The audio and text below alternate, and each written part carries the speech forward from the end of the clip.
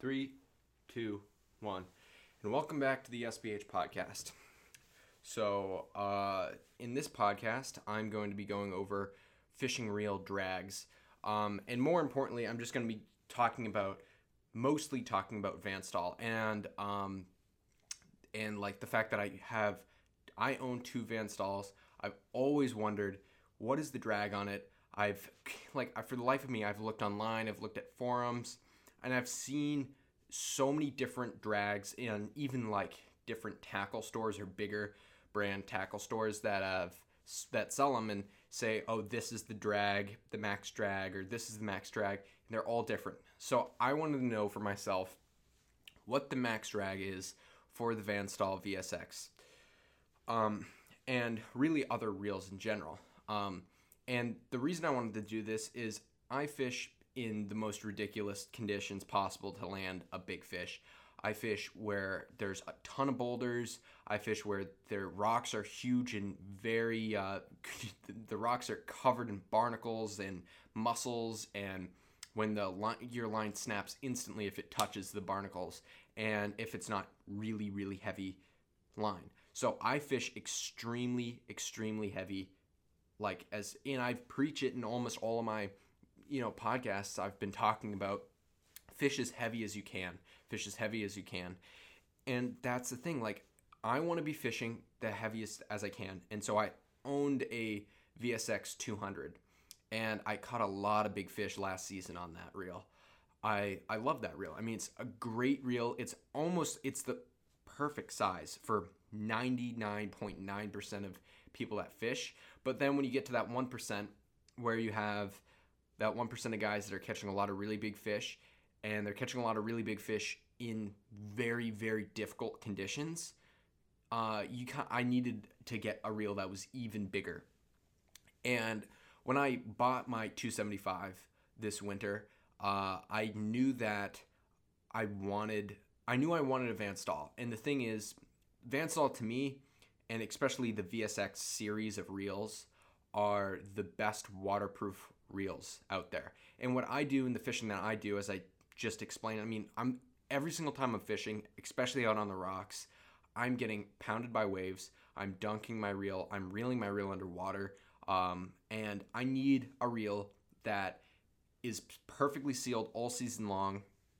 And I've had my Van Staal VSX 200 for 2 years now.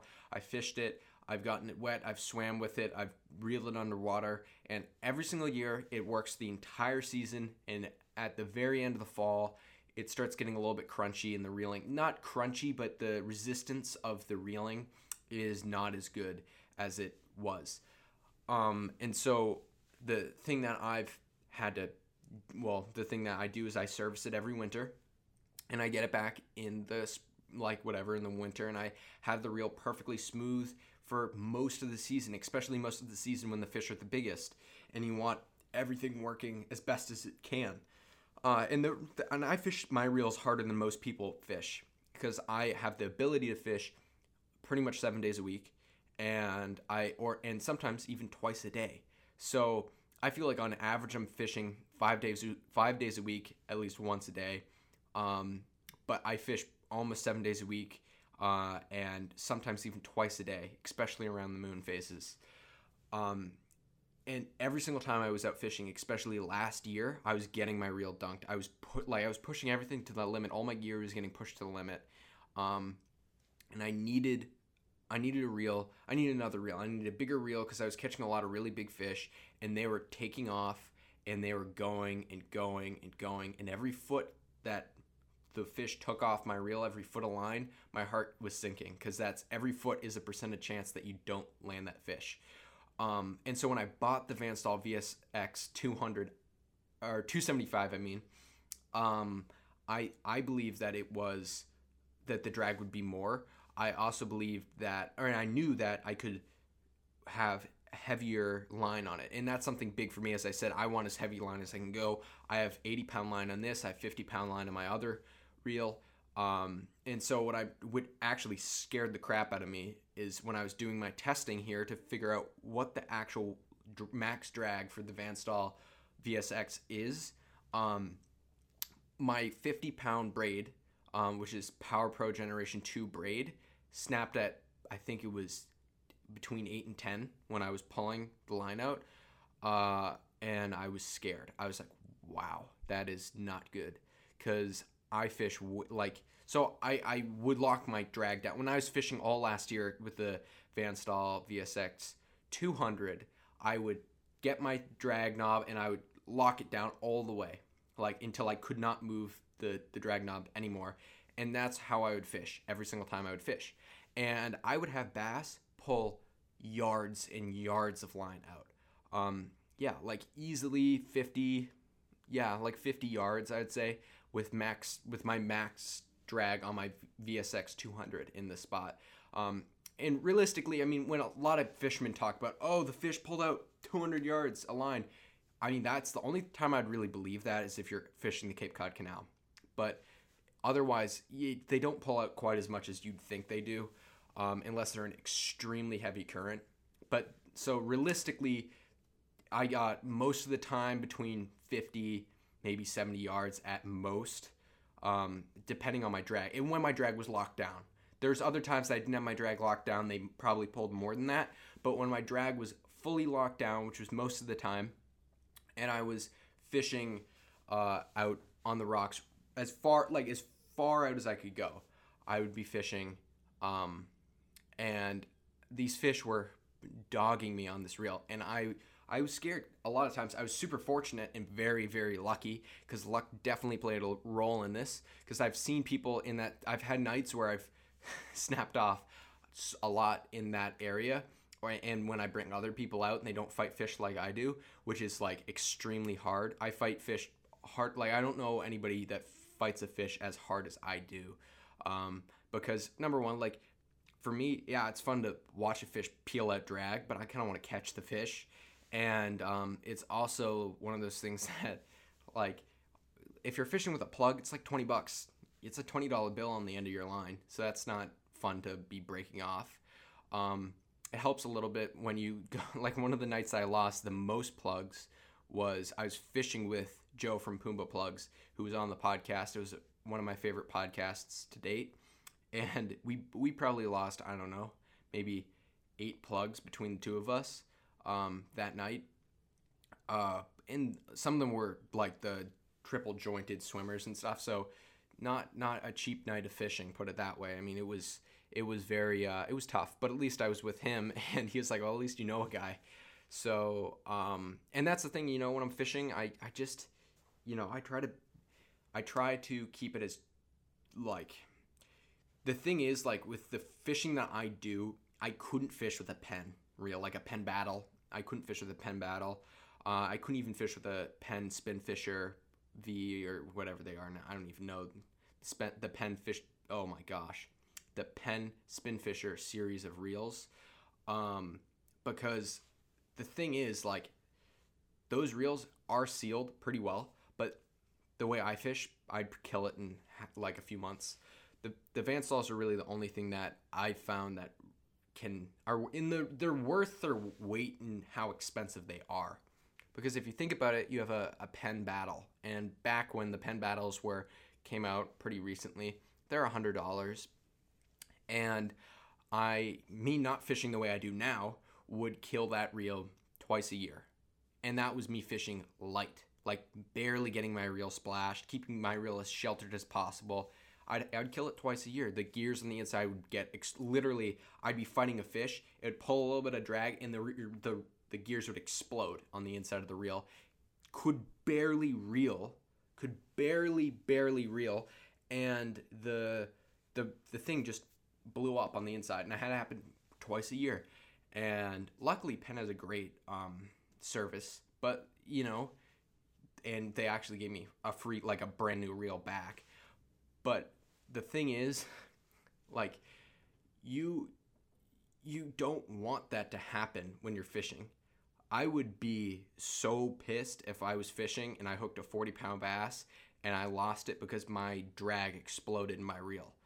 I would take that reel off and chuck it into the night because I'd be so mad. So to me, it's worth the extra, like, $500 because if you think about it, you kill $100 reel 5 times, you're there pretty much.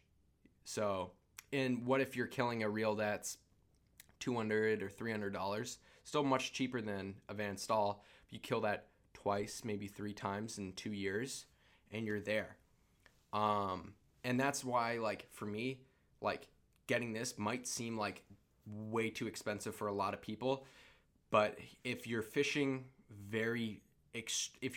fishing very extremely, I mean, the Van Staal creates reels that are not as sealed and are a little bit smoother. I actually haven't touched them, the VR series. I need to get my hands on one of those for a little bit and see what it's up. But I've heard they're fantastic. And if you fish hard, but you don't like reel your reel underwater and you're not getting like hammered by waves all the time, yeah, that reel can take it, but it's not as sealed as this. So I think it's like that would be a great reel to use if you're, if you're like wanting to get a reel that's more sealed, but you don't want to break the bank, because I think that's a cheaper reel. I don't know the exact pricing of that. I think it's like what, maybe $300-$400. I don't know.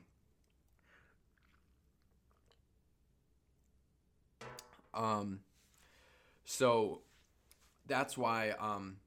So anyway, I want to get into how I actually did this. So the way I did this is I took a one of these bungee weights, like the handles. I took a bungee weight handle off the bungee. I took a travel bag weighing tool, or like scale. And so what this is it's just like a little scale here, and it's very accurate. So I weighed this with a 10-pound weight and a 35-pound weight.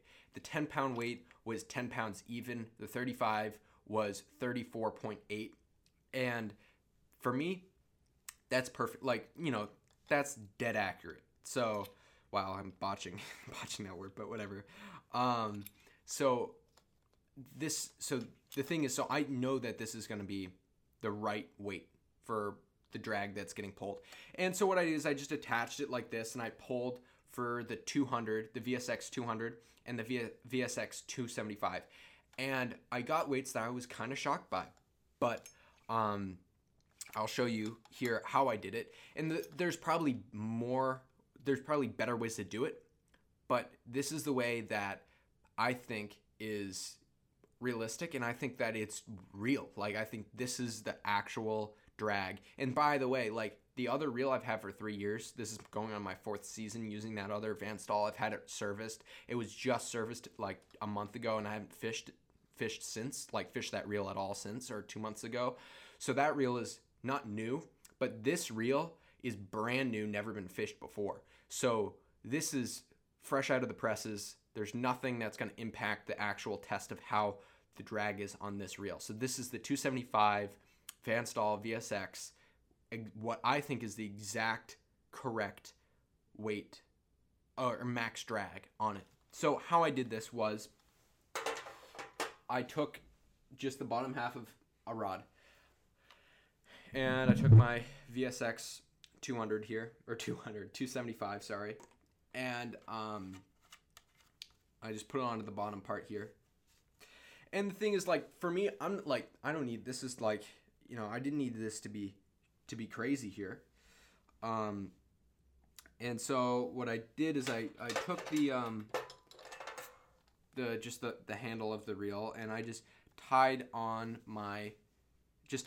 and I don't know, like, I was doing this, I was like, there's no real knot you can use to tie it on. So I was just like, I'll just do some overhand knots, just make sure it doesn't really slip. That's all I was really worried about. It's like, if it slips, it could jolt something and loosen something up with all this tension, because you don't want to mess anything up, break anything here for a stupid little thing to just make me that I'm genuinely interested in, because these people are just like guesstimating.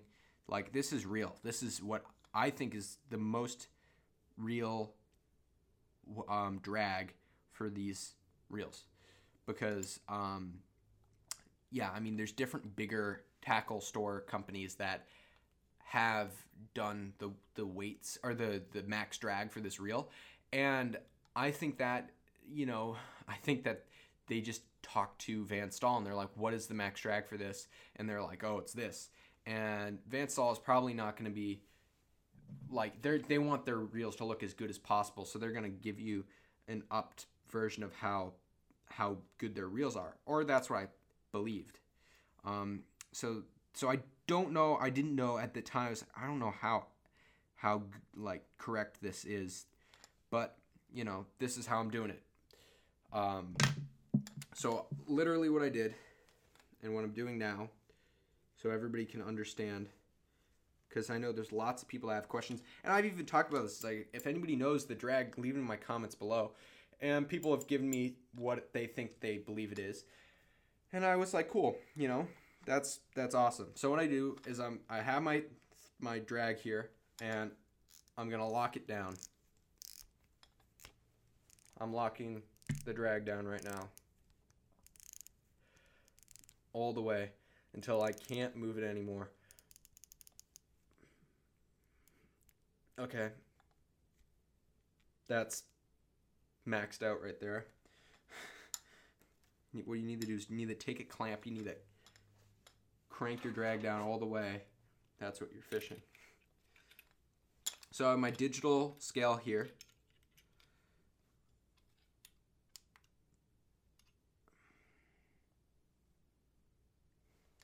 Okay, I'm gonna actually stand up to do this. So this is zeroed out right now.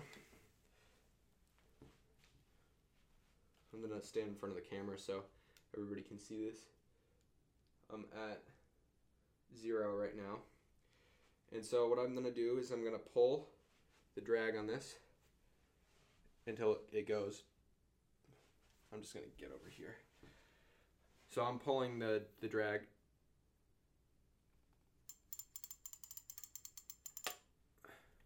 So that was right at 20 right there.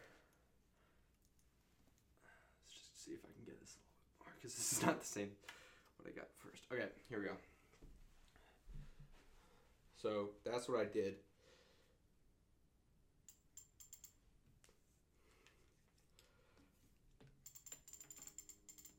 $22 is what I just got there.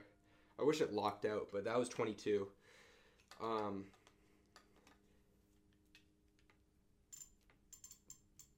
24, 25. You're just kind of trying to get the mean weight here for it. I'm trying to do this in the awkward way. Yeah, it's like, I would say, so if I was to guess right here, so this is what I think it is. I think it's about, and this is about 24 pounds of drag.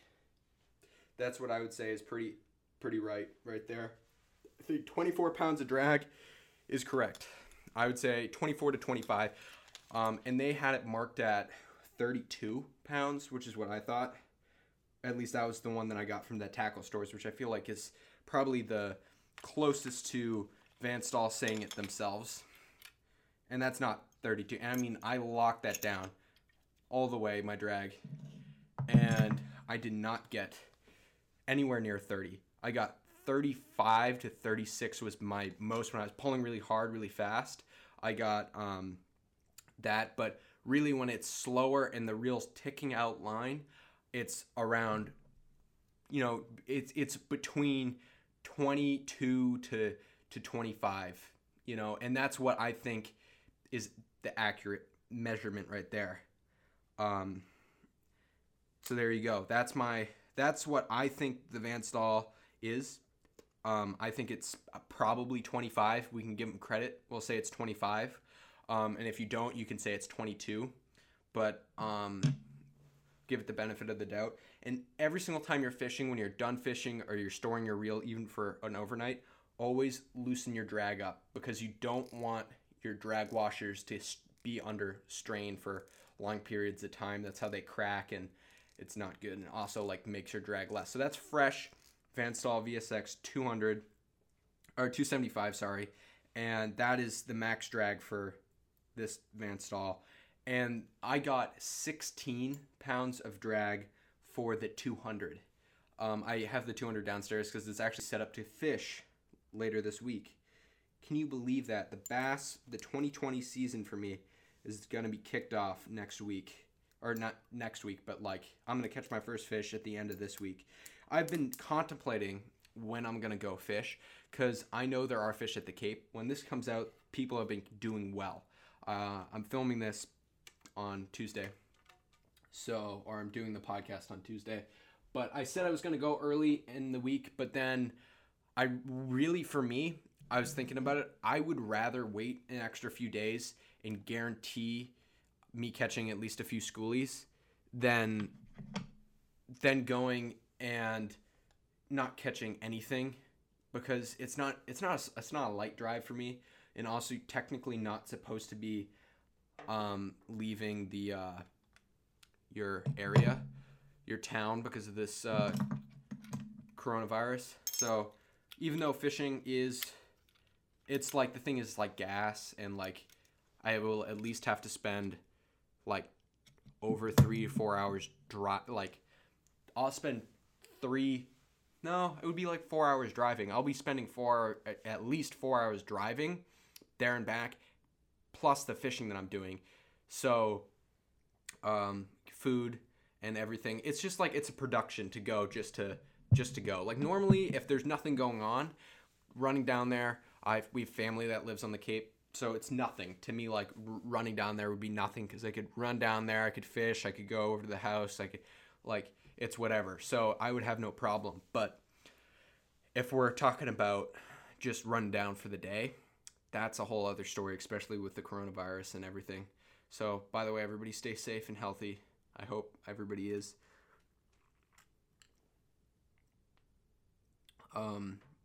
And yeah, just fish, social distance fishing. But, and the other thing I wanted to talk about is drag. And drag in general.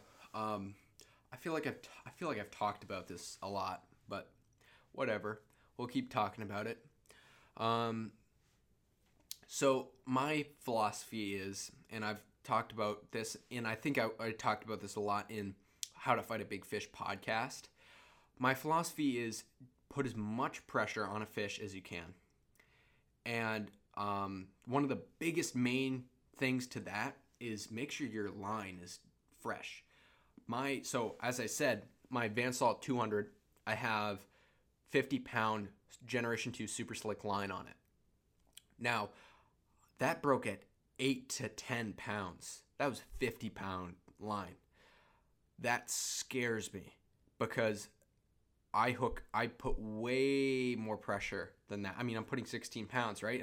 That's maxed out. So that's 5 more pounds of pressure on top of what it already broke at.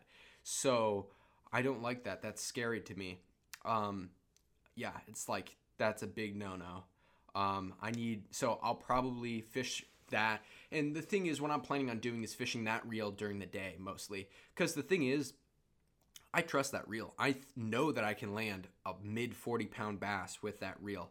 But and the thing is, like, during the day, you can see things unfolding much better than you can at night. So I can watch a fish going towards a boulder and see boulders under the water, because I can see disruptions on the surface much easier than if I'm just fishing at night and can't see anything. I mean, obviously, if I'm fishing in a spot that I fished 1,000 times, I know exactly where boulders are. But, at some point, like, I can react a little bit better because I can actually see things. Like, I can see where my line is in relationship to a boulder instead of going strictly off feel. And I trust that 200 will be able to fight anything that I hook during the day. So I'm going to fish that mostly during the day. And, it's a great reel it's a smaller reel for me. And it's great because I can fish that all spring pretty much.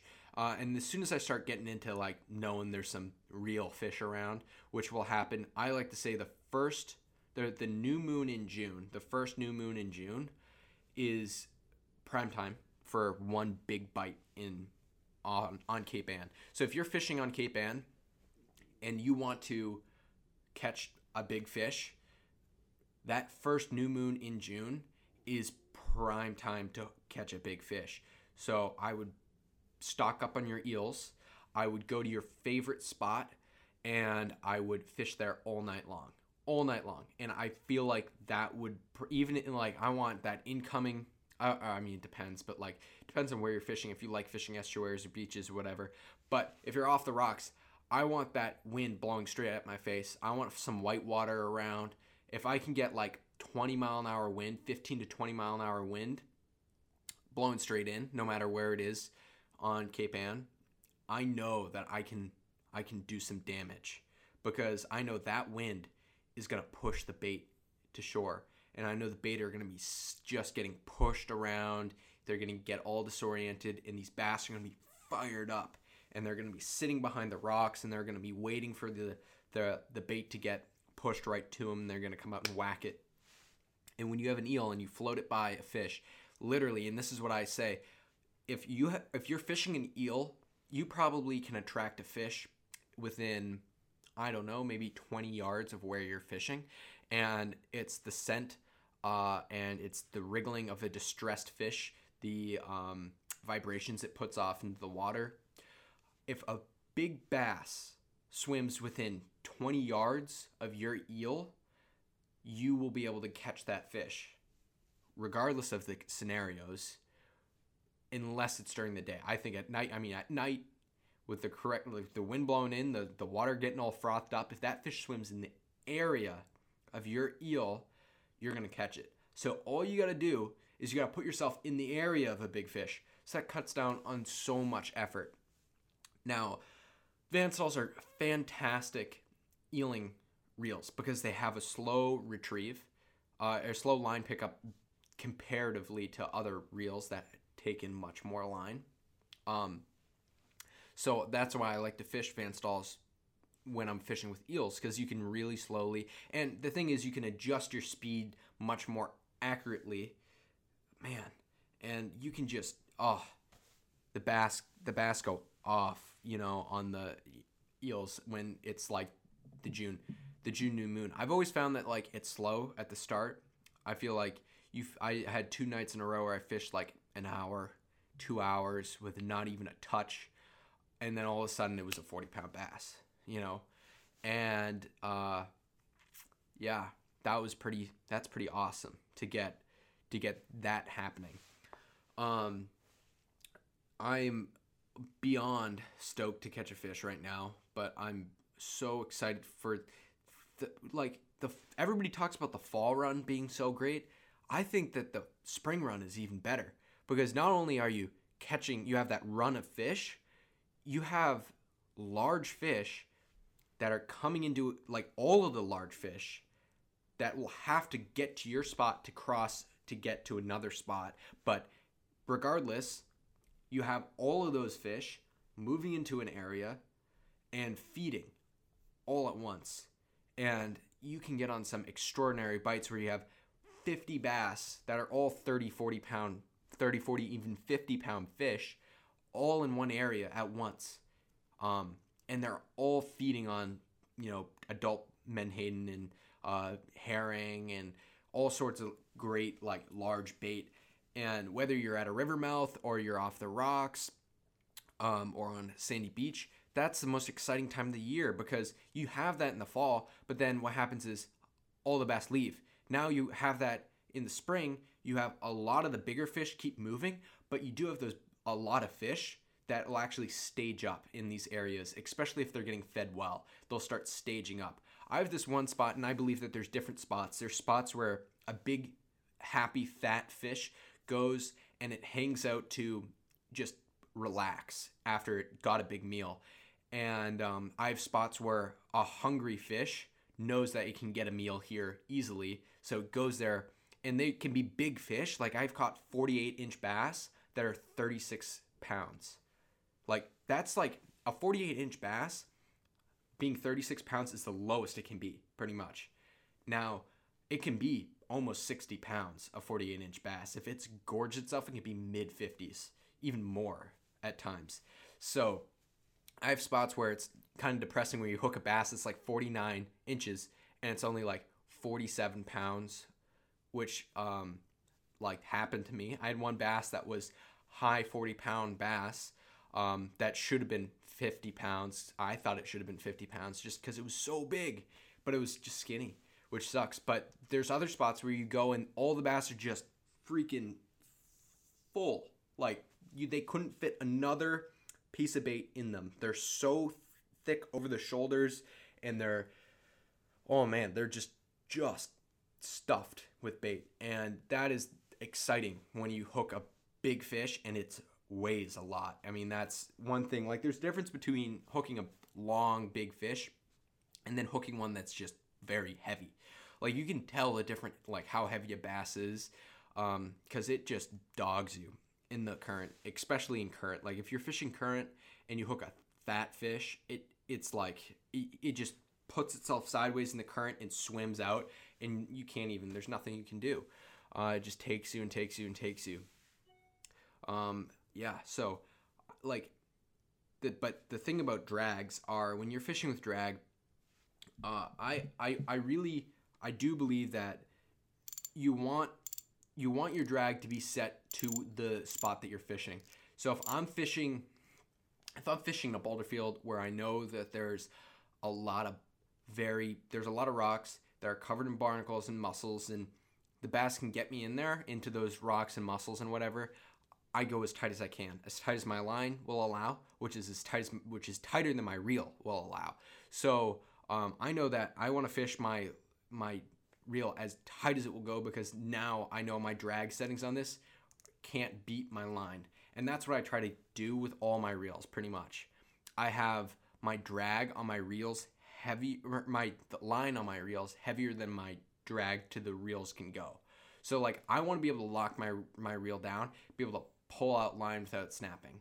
If you pull out line with your reel snapping, then you're fishing too light a line, in my opinion, because you always need that security to be like, okay, it's time, to tighten up, and it's time to pull these fish out of the rocks. Now, there's certain scenarios where you can't even afford, like the bass, everything goes down so quick that you don't have a hope. And I've had this happen to me before, where I threw out a darter.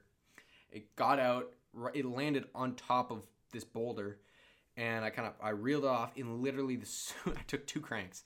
The fish was probably, I don't know, high 20-pound fish, was probably 28, almost 30 pounds. Eats it. It was a mid 40-inch bass. Not mid. It was a low 40-inch bass. It was probably 44 to 40, maybe 40. Yeah, it was like 44 inches. But yeah, so it was a big fish. And it grabs the thing, takes me around this rock, and now I loosened all the way up. Immediately, that's what I did. I loosen up. And then my drag is light right now. Super light. All I need to do is maintain just enough pressure on the fish to keep my hooks in its face. But if you think about it, at the same time, when that line is getting scraped across the rock, it's creating even more pressure than your drag is. So what you want to do is you want to loosen up your drag. And the reason why is, when I have braided line, and I'm trying to cut braided line with my scissors here. So here's some braided line. When I'm trying to cut my braided line with my scissors, I can't. I cannot cut slack braided line with my scissors. And believe me, these scissors are sharp. These are fly tying scissors. This should cut. Now, if I apply even just a little bit of pressure on the line, I'm literally between my fingers applying pressure to the line, I can just cut this, no problem. I mean, this is 80-pound test, and I just cut that with just a tiny bit of pressure. And that's the same thing under the water. You can't cut braided line when it's has some slack in it. It's very difficult. When it's taut and really tight, it's a lot easier to cut. So when you loosen up, it's not going to cut on the line. And a lot of times, I mean, you loosen up and then you're like, okay, I don't want to be too tight when I'm reeling in this fish. Most of the time, in my experience, I've actually never brought my line back and had it all frayed up, unless it's been the leader. The leader gets frayed, but I'll talk about leaders in a second. When I've brought it back, the line itself is not messed up whatsoever. Even though it was scraping and it was vibrating, it was nasty feeling on my line. It was not scraping. It was not all frayed and all fuzzy, like braided line gets when it's all ripped up. It was nice and like it was just normal line. It just looked fine, and I got the fish in. And the thing is, if I was sitting there and I had my drag taut and I felt that fish go into the rocks, and I felt it for maybe even if I left it for 10 more seconds, it scraping against the rock, it would have snapped my line instantly. I had no hope, because the thing is, when you hook a big fish, even like a fish that's 20, 25 pounds, you have, what was it, 25 pounds of drag on your fish. You have 25 pounds of drag on your fish, and it goes for a run. That fish is gonna take line out. You have you can't stop it. If you had a 25-pound fish and you had a Daiwa dogfight and you locked that Daiwa dogfight down, it would still pull some drag on that. And that's what, 45 pounds of drag, 50 pounds of drag. I'm telling you right now, a 25-inch bass can pull a 50 pounds of drag. Like at least, I don't know, 10 yards at least. I just think that they're strong enough. And people give striped bass so much flack for not being a very hard fighting fish, which I think is kind of BS, because a striped bass's tail is about, when it's big, it's about that big. And what happens is that fish does 2 big swipes with its tail. It's gonna generate more power than a fish of similar size for that little stint of it pushing its tail. It could probably generate more power. I mean, you have like what? If you took like a bonito, or no, it's not, like a false albacore. Granted, I've never caught a false albacore, by the way, so I can't really speak to this that much. But you put a fish like that, and you have it swim a certain amount of, you have it swim like 4 yards. I honestly wonder, and I know that it can get up to top speed much, much faster than a striped bass can, but how much power can that fish produce in 4 yards compared to a fish? So if that albacore was, the false albie was, what can they get to 20 pounds? Or we'll call it 15 pounds, because I'm pretty sure they can get up to 20 pounds. But like a 15-pound false albacore versus a 15-pound bass. And that 15-pound bass is still going to have a forked tail and everything, but we'll just, for argument's sake, and you have it pull pressure-wise, I would think it would either be tied or the bass would be stronger, just because of the amount of water surface area that the bass can push. And you'd think of it like a it would be almost as if you would, I guess you could say it's like a power lifter running versus like pulling like one of those sleds, like when you're working out, you have the sleds that you push. You have like a power lifter push one of those sleds, and then you have a track runner push one of those sleds. The track runner will be able to probably get up to top speed faster than the power lifter guy could, but he couldn't even get close to pushing the same amount of pressure or the same amount of weight that the power lifter could.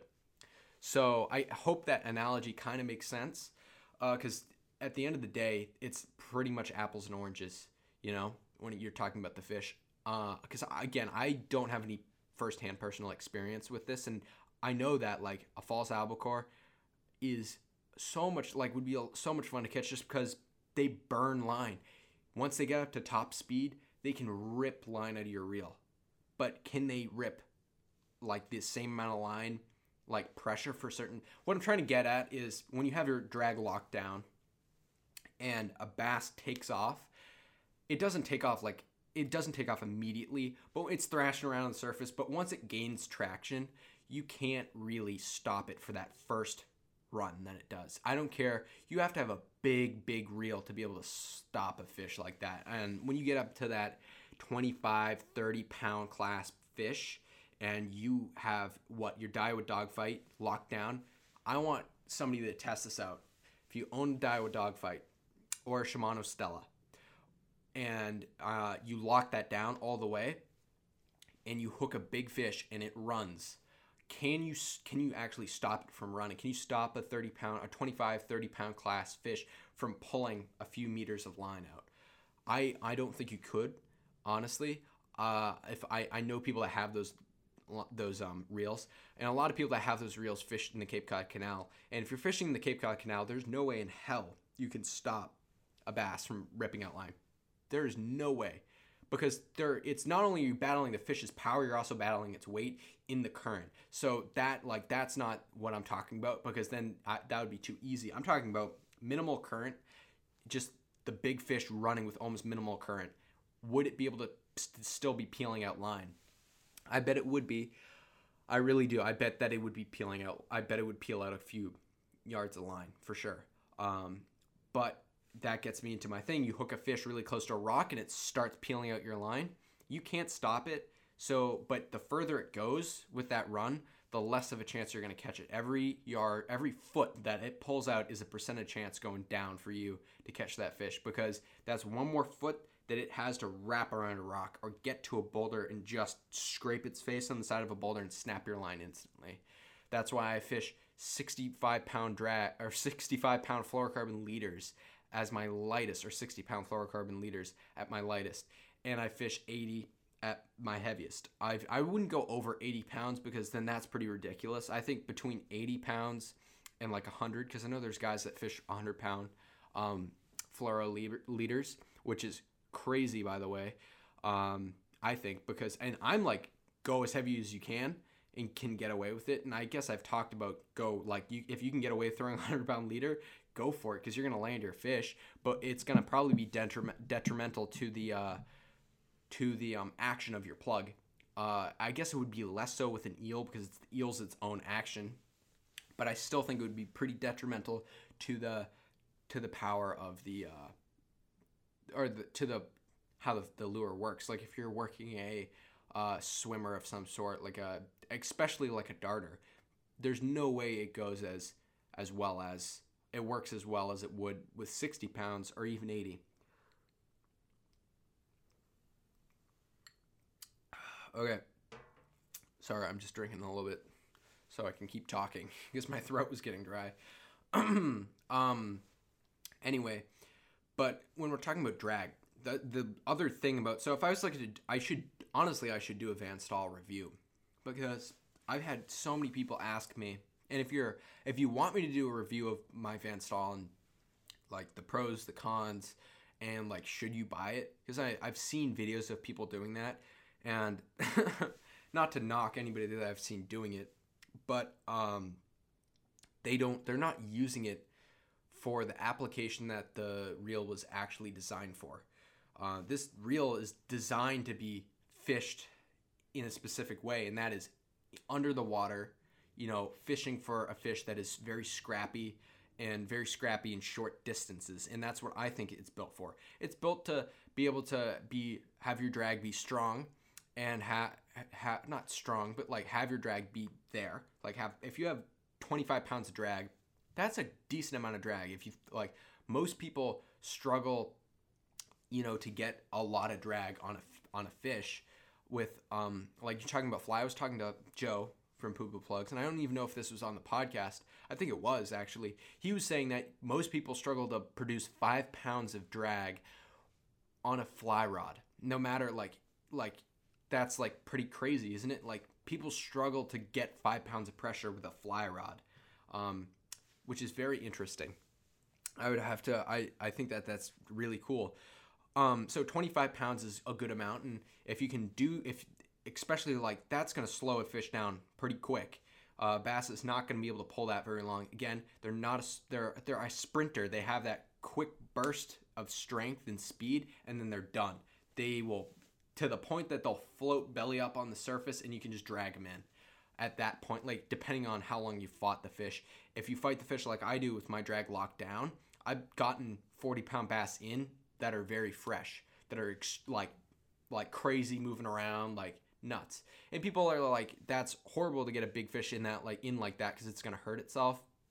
I feel like the way I do it, I'm like fishing in areas that have lots of tide pools and stuff. I can just grab the fish and pull it into a tide pool. It's not really under that much strain. And then I just go and I weigh it and whatever, measure it, and I have to let it go again. So I feel like I handle the bass pretty well, and I keep the bass very lively. And when I release them, they don't, like, I can revive them for maybe 10, 15 seconds, and then they're like soaking me when they're taking off, which is good. That means you have a healthy release on your fish. But if I was to do, I completely, I'm trying to just like figure out where I was going with this, but the Van Staal, if I do, leave a comment below, honestly, if you want me to do a review on the Van Staal from a person who has been very successful using this reel. I've used this reel for 3 years now. I've even gotten another one. I haven't used the big one yet, so I can't really speak to that, but I can speak to the Van Staal in a theoretical sense of what it does and what it does well, and also what I don't necessarily like about it.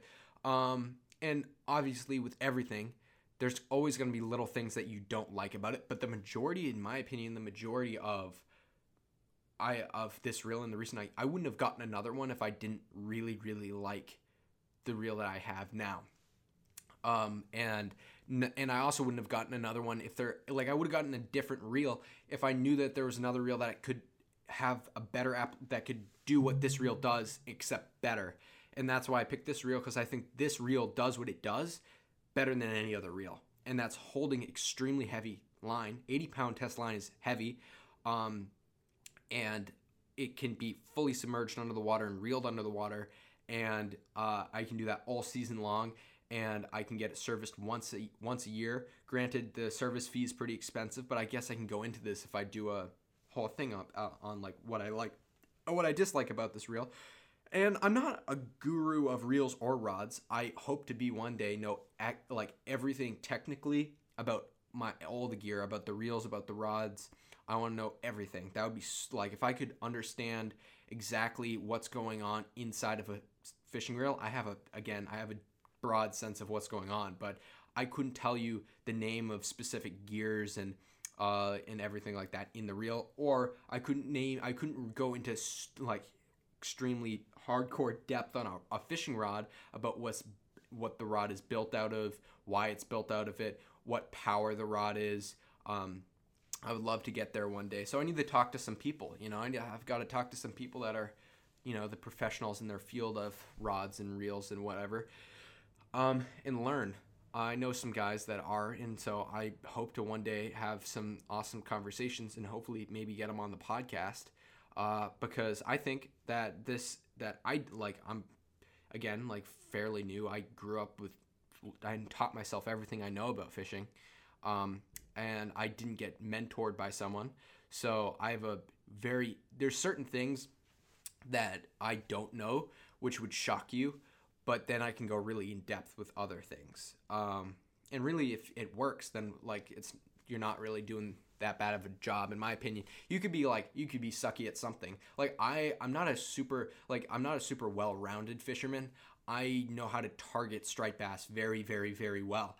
I couldn't tell you anything about largemouth bass or about trout or bluefish or albacore or bonito. Like that's out of my pay grade because I don't know anything. Again, I know a very broad scope of how to fish for them. I've caught bonito, I've caught largemouth bass, I've caught trout, but I couldn't tell you anything really about how to like target them and target a lot of them and big ones and whatever. But I can tell you how very in depth I can go on different stuff to do with striped bass fishing, and that just shows you how narrow-minded I am in fishing and how I guess it's good to be very very specialized in one thing, because if you're very specialized in one thing, you're very good at that one thing. It's not always the best thing in the world, but if you can specialize in hunting a big fish, then that's so cool, because there's a lot of guys that can't, but they could out-catch me in any other species. But I could catch some bigger striped bass than they could. But that's all like relative. In the winter, I'm dying here. I haven't caught a fish all winter long. I haven't necessarily tried, but I couldn't I'm not like extremely good at fishing for holdover fish. I don't think there's a lot of holdover bass in my area per se. I think you have to drive at least an hour to get to some spots that are better, well known, and also hold fish. I've tried a lot to find my own spots for holdovers this winter. Didn't do well at all, which has been kind of frustrating because I would kill to catch a fish right now. And I could drive an hour and a half, an hour and 45 minutes to the Cape, or at least the South Cape, where I've heard a lot about fish that are around I've heard holdover bass blitzing on just a ridiculous amount of bait, to the point that the guys are having a hard time catching the fish because there's so much bait, whether it be adult bunker or little bait. I don't even know. Like, they had herring, and oh man, it's been crazy. Yeah, really, really nuts, the amount of bait that they've had on the Cape. I am extremely, extremely excited. If you fish on the Cape and you've heard anything when this podcast comes out, please tell me what's up. You don't have to get into specific spots or anything. Just tell me if you're catching holdovers, or if you're catching fresh fish with sea lice, because I'm very curious to see what's going on. I'm almost about to ask on Instagram what people are seeing on the Cape, because I've seen a lot of people saying that they're catching fish, but I just want to catch a fish. Like, I'm dying here. And the crazy thing is, which is really cool and awesome, I, in theory, should be getting my first bass. I know, like, I keep saying, like, I thought it was going to be this week. Honestly, I thought they were going to be here this week. This colder weather has kind of thrown a wrench in it a bit. I got my first legitimate migratory bass last year, May 4th, on Cape Ann, May 4th. Now, I know people were catching them May 3rd. I saw some people were catching them like early May last year, like pretty much May 1st. They were pretty much here May 1st, but I want to get one in April. I think one year we got them like late April. I would have to say it was like April 27th. We were out there and we were getting them. So I do think, I mean, it is early. It's really early, by the way. It's not just early, it's really early. I do think it's possible to get on some schoolies right now. I'd say from the Cape to maybe South Boston, especially if you know where there's some holdovers. I think that you could get on some bass. I hope and I'm praying that I can get them the last week of April. I feel like it's possible. I would love to do it. I'm dying here. That means that I got one more week before they're on Cape Ann. That's like my theory and my dream. A little part of me is thinking that they're probably going to be here around the same time as they were last year, so just like May 1st we'll be getting them.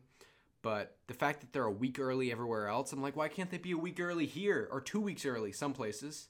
I want them a week early here. Is that too much to ask? But yeah, I hope that I can get onto some schoolies quick, and the season starts off, because I think it's gonna start off pretty strong with how warm the water is everywhere. I think that it's gonna be small fish, and then it's gonna get big quick. I think that we should be able to get our first big fish and I'm talking big fish. Anything over 40 inches to me is a big fish. And I feel like we get our first big fish maybe mid to late May. I'd be pretty stoked on that. I think we have a full moon in May, later May. I'm probably going to try pretty hard. I'm probably going to be throwing eels. Late May. I don't even know if I'll have a keeper by then. I hope I do. I get some keepers early. Last year was a struggle. I don't think I caught a keeper until, I don't know, maybe mid-May, maybe early mid-May, if that makes any sense. But yeah, I think it was, I don't know. I can actually look back. I have a picture of the first keeper I got. And so I hope I can get something that's over 28 inches pretty early on. I know that you can get 28-inch bass right from the start, because my first bass of the season was 27 inches. So that was pretty interesting. I mean, that was almost 28. But then I didn't get something that close to that. I got a whole bunch that were 26, 27 on big spooks. which is my favorite way to fish in the spring, is to fish back bays with large topwater plugs, because that's the way you can get the biggest fish. In rivers as well, you throw in like a big Danny plug early in the morning, and you just see the water just disappear, just like vacuum. The toilet just flushes right into the fish's mouth early in the spring, and they're always fat and lazy because they've been gorging themselves on all this bait, and then they just do these rolls. The first bass of the season does this big roll, and then it kind of catches some water and it takes off in a big run. That's like what happens always with the first like nice fish of the season. Yeah, and hopefully, and when it does its rolls, that is the scariest time, because that's when like things get bent. Hooks, split rings, angler clips. I have some absolute mangled. I like to keep everything that got mangled this year, like bent hooks and like tactical angler clip stuff, like any like line clip. I've fished a bunch of different brands. I'm like gonna fish mostly tactical angler this year, just because I hadn't lost a fish due to the actual clip breaking on me, but I've had, I think, 4 of them bend like fully open, like bend completely, that weren't tactical anglers clips.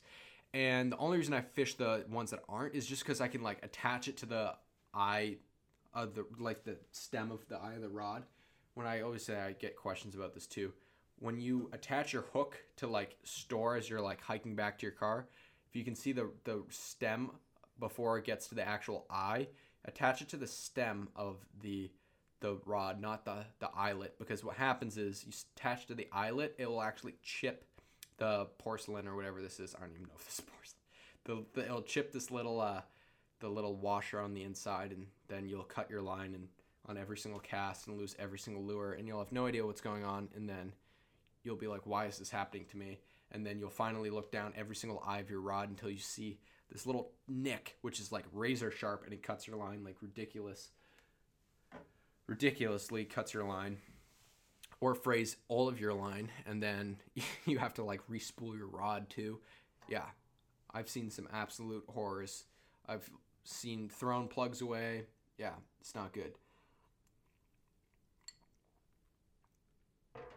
Yeah, but I'm going to start, and I've talked a lot about where I'm going to start this spring, but I'll just do a little bit more what I'm thinking. So I was doing some more recon on Google Earth, as you do, and I was looking at these back bays, and what I was looking at, or looking for, is I was looking for these ponds, and what happens is the ponds drain out of water, and as they're draining out, they push bait out into the actual estuary, and the fish sit and wait right at the mouths of these salt ponds, and even if they're small, they'll go up and into the salt ponds.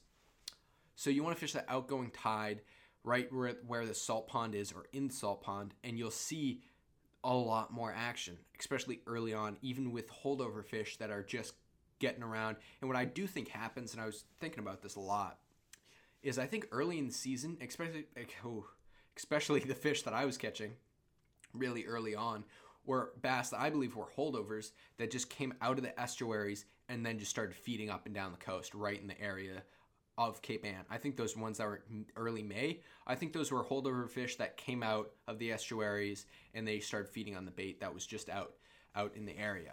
I think that is what happens in a lot of places, especially really early. I think that our first real big migratory fish were starting to show up around like, I would even wager like mid-April or mid-May. I mean, like May, like 13th, 14th, I think was when we started to get some more like migratory fish. And that was around the time that I caught my first keeper. But I saw a change in like these fish that were, pretty powerful, but like smaller and a little bit thicker, like male bass, and turn into these bass that were like more aggressively hitting top waters. And it also could have done a lot to the fact that the water was warming up at that time. But I don't know, that's my philosophy, is the fact that I think these bass are actually when it gets warm, and even in the wintertime, like I'm talking January time frame, we had those days where it was 70 degrees, believe it or not, 70 degrees, which is nuts. The bass, I do think that the holdover fish were actually coming from different estuaries and they were getting out of the estuary, and then they were swimming in those, just out of the estuary in the rivers, and maybe even transferring to different river systems or different like salt pond areas. I don't know. I heard a lot. I had people DMing me about a lot of different stuff that was going on, and I never like really got motivated to go hunt for some holdover bass when it was around that time. And I bet if I did, and I went to the places where I was hearing these places that were lit up for like a week or like a few days at a time, where guys were catching a bunch of holdovers, and some were even getting bass up to maybe 30 inches. I heard a few guys were catching bass 30, 35 inches. I was like, okay, that's serious. At that point, like, the fish are nice sized fish. I don't think they're fighting that hard. They're pretty like, sleepy bass, but they were there. And I was like, damn, these guys are doing well. But I never got motivated enough to really go hunt for them. Because one of the things is, again, it's like almost an hour drive to some of these spots. And I'm like, I was just not into it. I was just not into driving an hour away for something that it was kind of a hit or miss situation, and also like not very aggressive, not very hard fighting fish. So it would have been cool though. I'm going to do it next year. I'm going to team up with some people and go for it next season, because I know some guys that were doing well, like really, really well, catching holdovers very consistently. I just never did it because they're too far away from me, or at least like where they were fishing were like an hour to hour and a half away, and I was just like, it's not worth it at that point. And even in Connecticut, obviously Connecticut's a monster place for catching fish, but the holdovers there are ridiculous, and I was getting so many DMs about these guys that were just killing it like all season long with huge fish, and I was like, what is going on? And when I'm talking about from like Cape Cod to Cape Ann, like that area is what I was talking about, like those hour drive places that I could have got to that were lit up, but like I was like, whatever, I don't really want to go for it today. Or they're places, and then a lot of them are really well known, and if you don't know it, you can look anywhere about holdover bass and between those areas, between Cape Ann and Cape Cod, and you should be able to find like exact spots of where people are doing well. But I don't like fishing. Also, I don't like fishing in crowds either. I kind of like to make my own reports, my own news. And the thing is, if you chase reports, it never works. And I've done it with the canal a few times. The only times I've ever caught anything at the canal is when I've gone there on a whim and caught fish. And that's like, it's like so stupid because, it's just ridiculous. Yeah, I don't, and I've told that story. I'm not even gonna tell the story. I've told that story so many times where like I didn't catch anything at the canal and then went home and caught a big fish. So, I don't really mess around that much with like fishing the canal and like fishing anything like this. I mean, this is also, again, this podcast, just to go on a completely different note right now, this podcast I'm doing today was just the fact that I was measuring out these reels, and I was like, this is pretty interesting. I think the people on the podcast would like to listen to this. So this is a very off the whim, just me kind of just going through what's in my head. But hey, this is what's up today. I'm not really generally I'll have my notes, and so I can get through a few topics that I wanted to cover. But today I've done reels. I've done a thing about reels, and I've done a thing about line, and but I wanted to do stuff on drag, and I wanted to get into like tight, like the drag, and this is just what I had in my mental like notes of what I was going to do today. But there's different the thing about drag on reels is you want smooth drag. Van Stalls don't have the smoothest drag in the world. I hate to say, if you tighten a Van Stall down and it's pretty tight, you pull it, it's going to be a little bit sticky. But for something like a striped bass that have pretty rubbery, like tough mouths, especially when they get big, it doesn't really matter. If you're fishing for another fish that had a very papery mouth, and it could tear a hole in its face and then it could shake the hook easy, then that's maybe not the reel for you. But if you're fishing for striped bass in the way that I fish for striped bass, there's no better reel for that application than a Van Stall.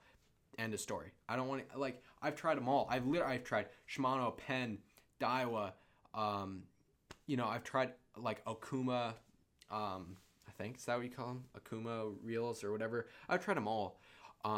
And these ones are my favorite, closely followed by Penn and then by Shimano. And And then obviously if you go really high end, you can go Daiwa.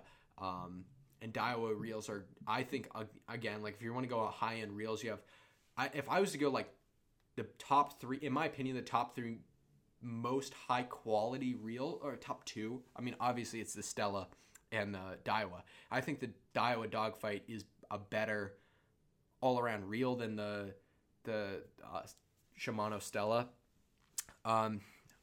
Just because I think that like at the time that those two reels were the top reels, I think that the Daiwas were just a beefier reel and a little bit better built, a little bit more secure than like a Shimano. Had a little bit of give and a little bit in a few areas, but again, it's like those are like the Lamborghini versus Ferrari, and I talked about it a lot. Like it's at that point, it's like your personal preference on reel company. What reel company you think has the best customer service or the best, whatever. That's what I would pay for at that point.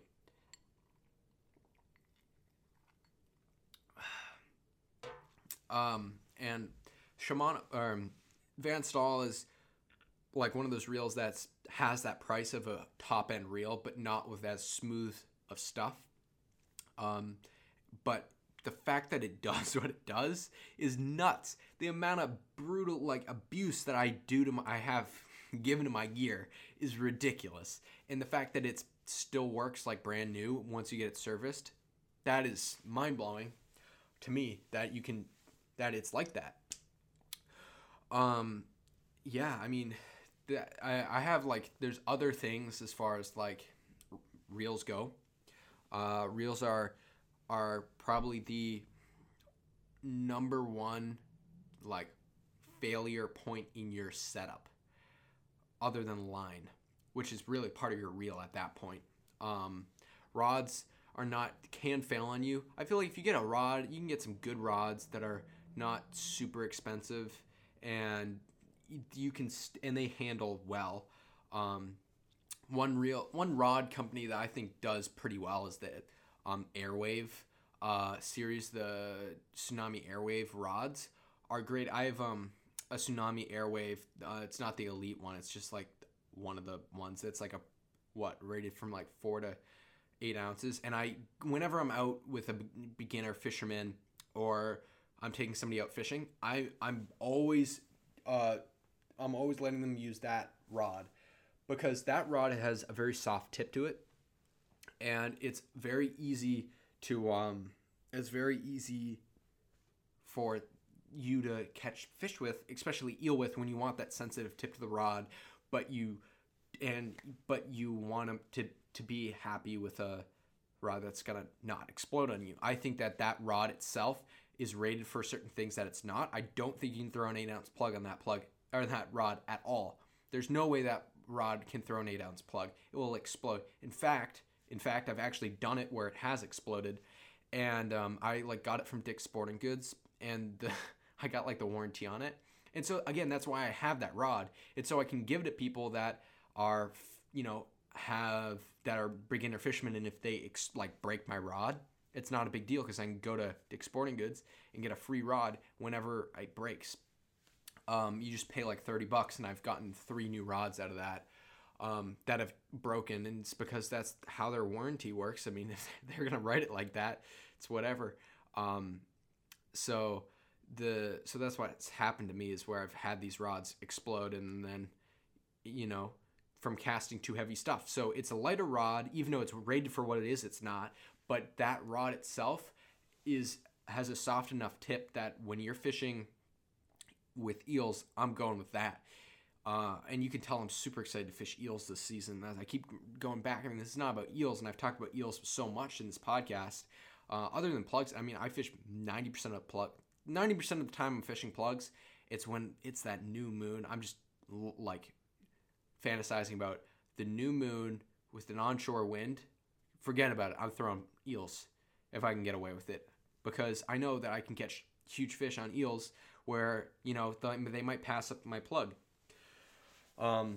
It's gonna be a fun season. I think, regardless of how it goes, the fact of the matter is there's a lot of bait around, and if the bait is the way it was last year, I think that I will have an equal season to what I had last year, if not better, now that I know way more. Because every year I learn so much, and then I can just apply it at the beginning of the next year, and then learn so much again. If the year was all the way around, I would have been, it would be scary right now. But yeah, and also I guess it's a good time. The winter's a good time to reflect on the fishing season, but also the scary part is the winter is like longer than the actual fishing season. So we lose fish. I feel like I've never really caught a bass in November. So we lose fish right around November 1st. So November, December, January, February, March, April. That's like 6 months. So yeah. But we get them end of April, so pretty much May. So all of April. So we'll call it 6 months, okay? So you have 6 months with no fish, and then you have May, June, July, August, September, October. So again, it's like, I guess it's pretty even, right? Yeah. Well, there you go. It's pretty even. But that's like equal on both sides, which is, which is tough because it's a long time to not catch a fish, and I'm dying here. I know a lot of people are.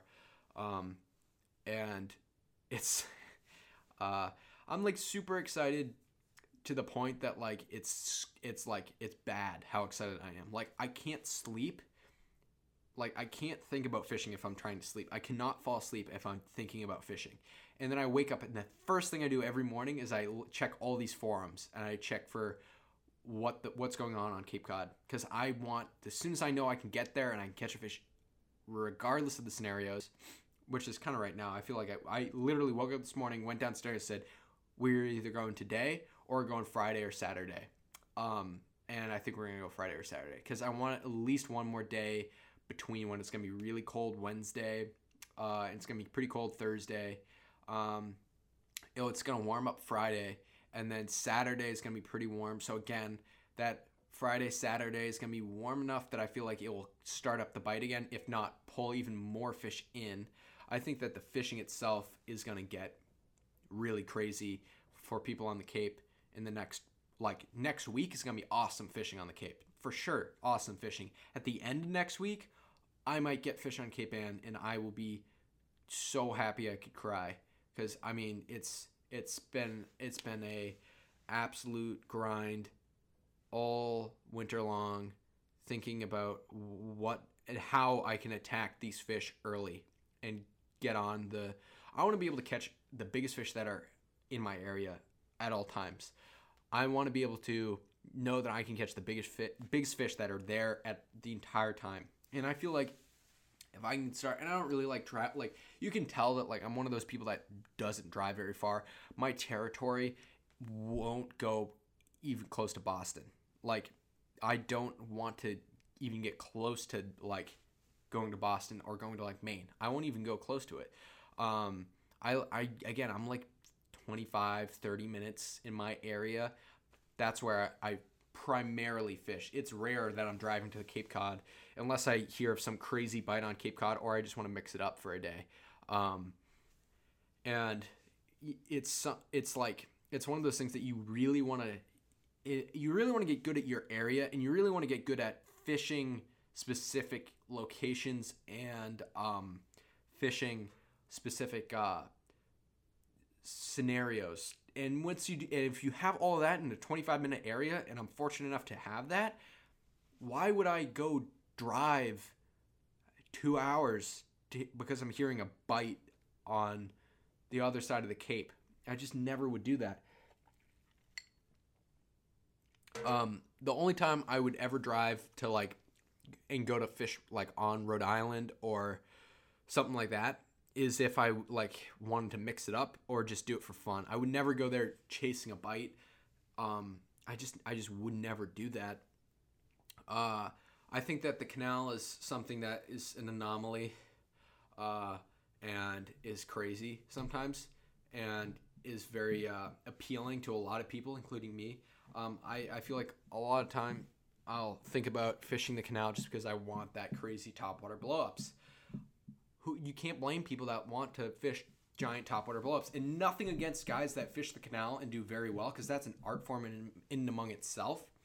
It's just the fact that I feel like if the canal is on the way it is, it can be, I guess, then it's not really that difficult. Anyone can go down there, cast some sort of a glide bait swimmer and catch, or pencil popper and catch a 50-pound, 60-pound bass. Anyone could. Literally anybody could do that. So I feel like at that point, it's not that much of an art form or that difficult. And I think it's I think it does, you can't be anyone. Even if I told you where to go on Cape Ann and I said, okay, this is where you go. The bite is better than the canal right now. Like, you're catching 40-pound bass here and it's been in every cast type of deal. You send them to there. People are not going to, it's such a specific, subtle bite that the average person would not be able to pick up what's going on. And even if I gave them all the right plugs, you'd have to be, again, you could probably get close. You'd have to get lucky. And then you'd also have to be throwing. And then if you throw eels, you'd have much higher chance to actually figure out where these fish are. But you would catch half the percentage-wise that somebody who really knows an area can. So I think that that's so much more of an art form in and among itself, to be able to find a spot, pick it apart, and fish it. And not only fish it, but fish it with the correct gear. As I said, why I fish so heavy is because I fish specific spots where I need a heavier reel, so I got a heavier reel. I need a heavier rod, so I got a heavier rod. I own the ODM Jigster rod. This thing is an absolute unit of a rod. Guys don't like this rod because it's so heavy. I have this rod because I throw the biggest eels you can imagine. This is the worst rod for eeling, by the way. It is so stiff. I would never suggest this unless you're throwing eels that are pretty much 2 pounds. And that's what I'm doing. I'm throwing eels that are almost 2 pounds. And then I'm throwing rigged eels that are 2 pounds. And that's the thing. I need a rod like this to be able to throw those eels. And I think that if you can really catch fish in an area, and you're doing something that is not, or you're able to catch fish in an area, but you don't have the specific gear to do it, and you know that this is going to change everything, and you have the ability to get it, you can do it, you can get it, and you will have the time of your life fishing. I couldn't possibly fish the way that I do with as heavy gear and as heavy bait that I do without this rod. I fished this rod so many times this year, and the fact it's such a heavy rod, and yet I was able to catch these fish that nobody else could, because I was throwing these eels that were freaking 25 inches long. Or there's 22 inches long, but the eels, I measured this eel out, it was 22 inches long, and it was like 1.5 pounds. I put hooks in it. I sealed it. I did everything. I rigged it, and it was 20 pounds. It was 2 pounds. So there you go. That's a heavy thing, and I couldn't throw that on any other rod. I don't own a rod that is this big that I could throw it on. Or I don't own a rod that I could throw it on, but this rod, this is the only rod that I own that could throw that rigged deal. And even then, that's going to be tough, and I'm going to need to be wearing either gloves when I'm throwing it with braid, or I'm going to have to wear some tape around my finger. You know, it's crazy as far as fishing goes. I fish so much in the summertime that I get a callus on my finger where I fish because it cuts my finger in the same spot so many times when I'm throwing plugs in the same area that it just all calluses up on my pointer finger to where I don't need to wear tape, and I can throw as heavy plug out there, and I can't it doesn't cut me anymore. But it always takes half the season to get that going for me. But that just shows you how often I'm fishing and how big plugs that I'm fishing. And I don't even fish the canal. I probably fished it, I don't know, maybe 3 times last year just for fun, and 1 time just to test some plugs out. But yeah, I want to hit it again this year a few times. I want to hit it when the canal's really heated up, because I think that if I could because I also want to test some plugs out at the canal, because I think that would be a fun one. I think it would really be a fun one to fish. But, I feel like this podcast has, been a little bit all over the place. It's kind of like what's scattered in my brain right now. And that's like, I guess you guys get more of a deep dive into what I'm thinking, what I was doing this week, something that you guys that I think would be pretty cool. If you guys have any like any measuring sort of tool, go around, measure your reels out, see how heavy your max drags are on your reels or how heavy they really are.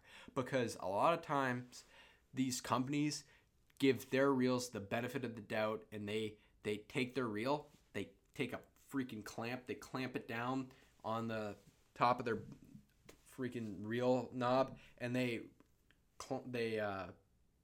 tighten that down to the point that like you can't do that with your hand.